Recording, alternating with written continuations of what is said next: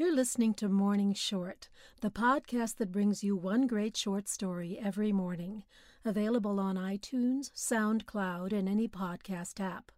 Today's story is If I Were a Man. Morning Short survives on the generosity of listeners like you, who share our stories with their friends and family and rate us 5 stars on iTunes. To get your personal invitation link, go to share.morningshort.com. And now to the story.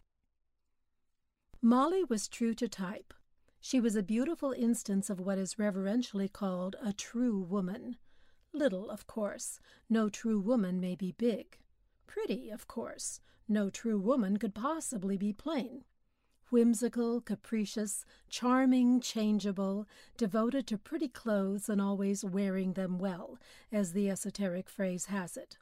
This does not refer to the clothes; they do not wear well in the least, but to some special grace of putting them on and carrying them about, granted to but few, it appears. She was also a loving wife and a devoted mother, possessed of the social gift and the love of society that goes with it, and with all these was fond and proud of her home and managed it as capably as most women do. If ever there was a true woman, it was Molly Matthewson, yet she was wishing heart and soul she was a man. And all of a sudden she was.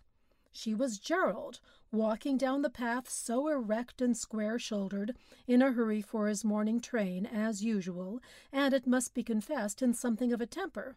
A man! Really a man! With only enough subconscious memory of herself remaining to make her recognize the differences. At first there was a funny sense of size and weight and extra thickness. The feet and hands seemed strangely large, and her long, straight, free legs swung forward at a gait that made her feel as if on stilts. This presently passed, and in its place, growing all day, wherever she went, came a new and delightful feeling of being the right size. Everything fitted now. Her back snugly against the seat back, her feet comfortably on the floor. Her feet, his feet. She studied them carefully. Never before since her early school days had she felt such freedom and comfort as to feet. They were firm and solid on the ground when she walked, quick, springy, safe, as when moved by an unrecognizable impulse she had run after, caught, and swung aboard the car. Another impulse fished in a convenient pocket for change, instantly, automatically, bringing forth a nickel for the conductor and a penny for the newsboy. These pockets came as a revelation. Of course, she had known they were there, had counted them, made fun of them, mended them, even envied them, but she never had dreamed of how it felt to have pockets. Behind her newspaper she let her consciousness, that odd mingled consciousness, rove from pocket to pocket, realizing the armored assurance of having all those things at hand, instantly get-atable, ready to meet emergencies. The cigar case gave her a warm feeling of comfort. It was full. The firmly held fountain pen, safe unless she stood on her head, the keys, pencils, letters, documents, notebook, checkbook, bill folder, all at once with a deep rushing sense of power and pride, she felt what she had never felt before in all her life, the possession of money, of her own earned money, hers to give or to withhold, not to beg for, tease for, wheedle for, hers. When he took his train, his seat in the smoking car, she had a new surprise. All about him were the other men, commuters too, and many of them friends of his.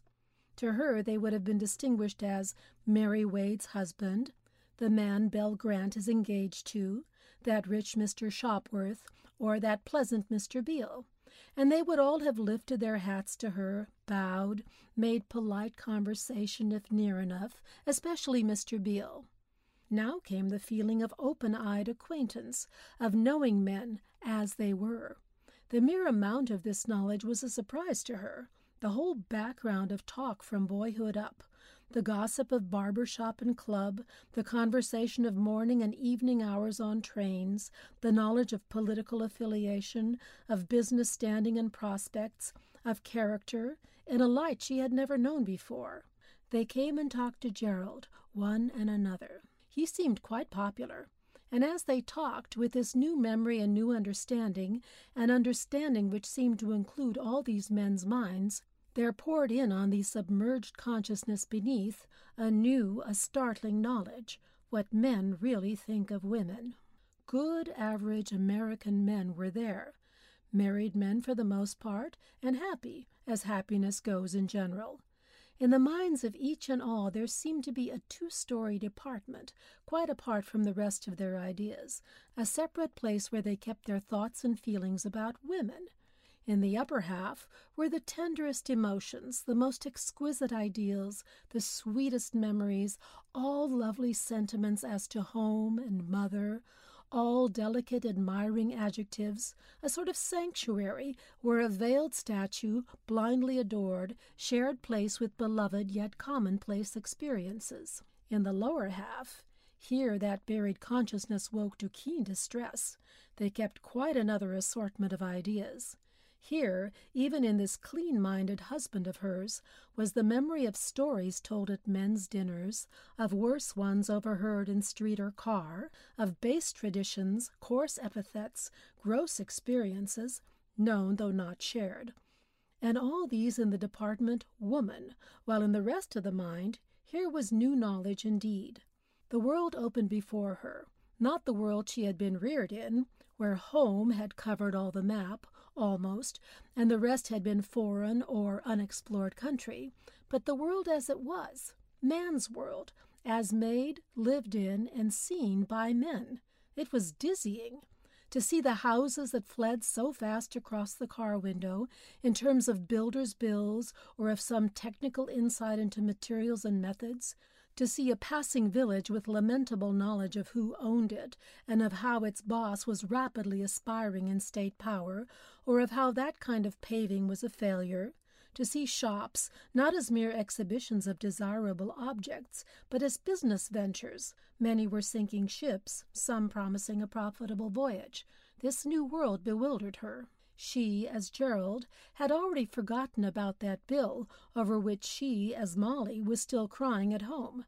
Gerald was talking business with this man, talking politics with that, and now sympathizing with the carefully withheld troubles of a neighbor. Molly had always sympathized with the neighbor's wife before. She began to struggle violently with this large, dominant, masculine consciousness. She remembered with sudden clearness things she had read, lectures she had heard, and resented with increasing intensity this serene, masculine preoccupation with the male point of view. Mr. Miles, the little fussy man who lived on the other side of the street, was talking now.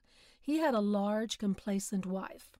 Molly had never liked her much, but had always thought him rather nice. He was so punctilious in small courtesies. And here he was talking to Gerald. Such talk. "Had to come in here," he said. "Gave my seat to a dame who was bound to have it. There's nothing they won't get when they make up their minds to it, eh?" "No fear," said the big man in the next seat. "They haven't much mind to make up, you know, and if they do, they'll change it." "The real danger," began the Reverend Alfred Smythe, the new Episcopal clergyman, a thin, nervous, tall man with a face several centuries behind the times, "is that they will overstep the limits of their God-appointed sphere." "Their natural limits ought to hold them, I think," said cheerful Dr. Jones. "You can't get around physiology, I tell you." "I've never seen any limits myself, not to what they want, anyhow," said Mr. Miles. "Merely a rich husband and a fine house and no end of bonnets and dresses, and the latest thing in motors and a few diamonds and so on. Keeps us pretty busy." There was a tired gray man across the aisle. He had a very nice wife, always beautifully dressed, and 3 unmarried daughters, also beautifully dressed. Molly knew them. She knew he worked hard, too, and she looked at him now a little anxiously. But she smiled cheerfully. "Do you good, Miles," he said. "What else would a man work for? A good woman is about the best thing on earth." "And a bad one's the worst, that's sure," responded Miles. "She's a pretty weak sister viewed professionally," Dr. Jones averred with solemnity, and the Reverend Alfred Smythe added, "She brought evil into the world." Gerald Mathewson sat up straight. Something was stirring in him which he did not recognize, yet could not resist. "Seems to me we all talk like Noah," he suggested dryly, "or the ancient Hindu scriptures. Women have their limitations, but so do we, God knows. Haven't we known girls in school and college just as smart as we were?" "They cannot play our games," coldly replied the clergyman. Gerald measured his meager proportions with a practiced eye. "I was never particularly good at football myself," he modestly admitted, "but I've known women who could outlast a man in all-round endurance. Besides, life isn't spent in athletics." This was sadly true. They all looked down the aisle where a heavy, ill-dressed man with a bad complexion sat alone. He had held the top of the columns once, with headlines and photographs. Now he earned less than any of them. "Yes, we blame them for grafting on us, but are we willing to let our wives work? We are not. It hurts our pride, that's all. We are always criticizing them for making mercenary marriages, but what do we call a girl who marries a chump with no money? Just a poor fool, that's all. And they know it." As for Mother Eve, I wasn't there and can't deny the story, but I will say this. If she brought evil into the world, we men have had the lion's share of keeping it going ever since. How about that? They drew into the city, and all day long in his business, Gerald was vaguely conscious of new views, strange feelings, and the submerged Molly learned and learned. If you enjoyed this story, share Morning Short with your friends, your coworkers, your barista, that guy next to you at the gym, and that girl across from you on the train. Use your personal invitation link from share.morningshort.com, and you can earn amazing Morning Short swag. If you're listening on iTunes, please rate us 5 stars. It only takes a minute, but it really helps us to continue to make these.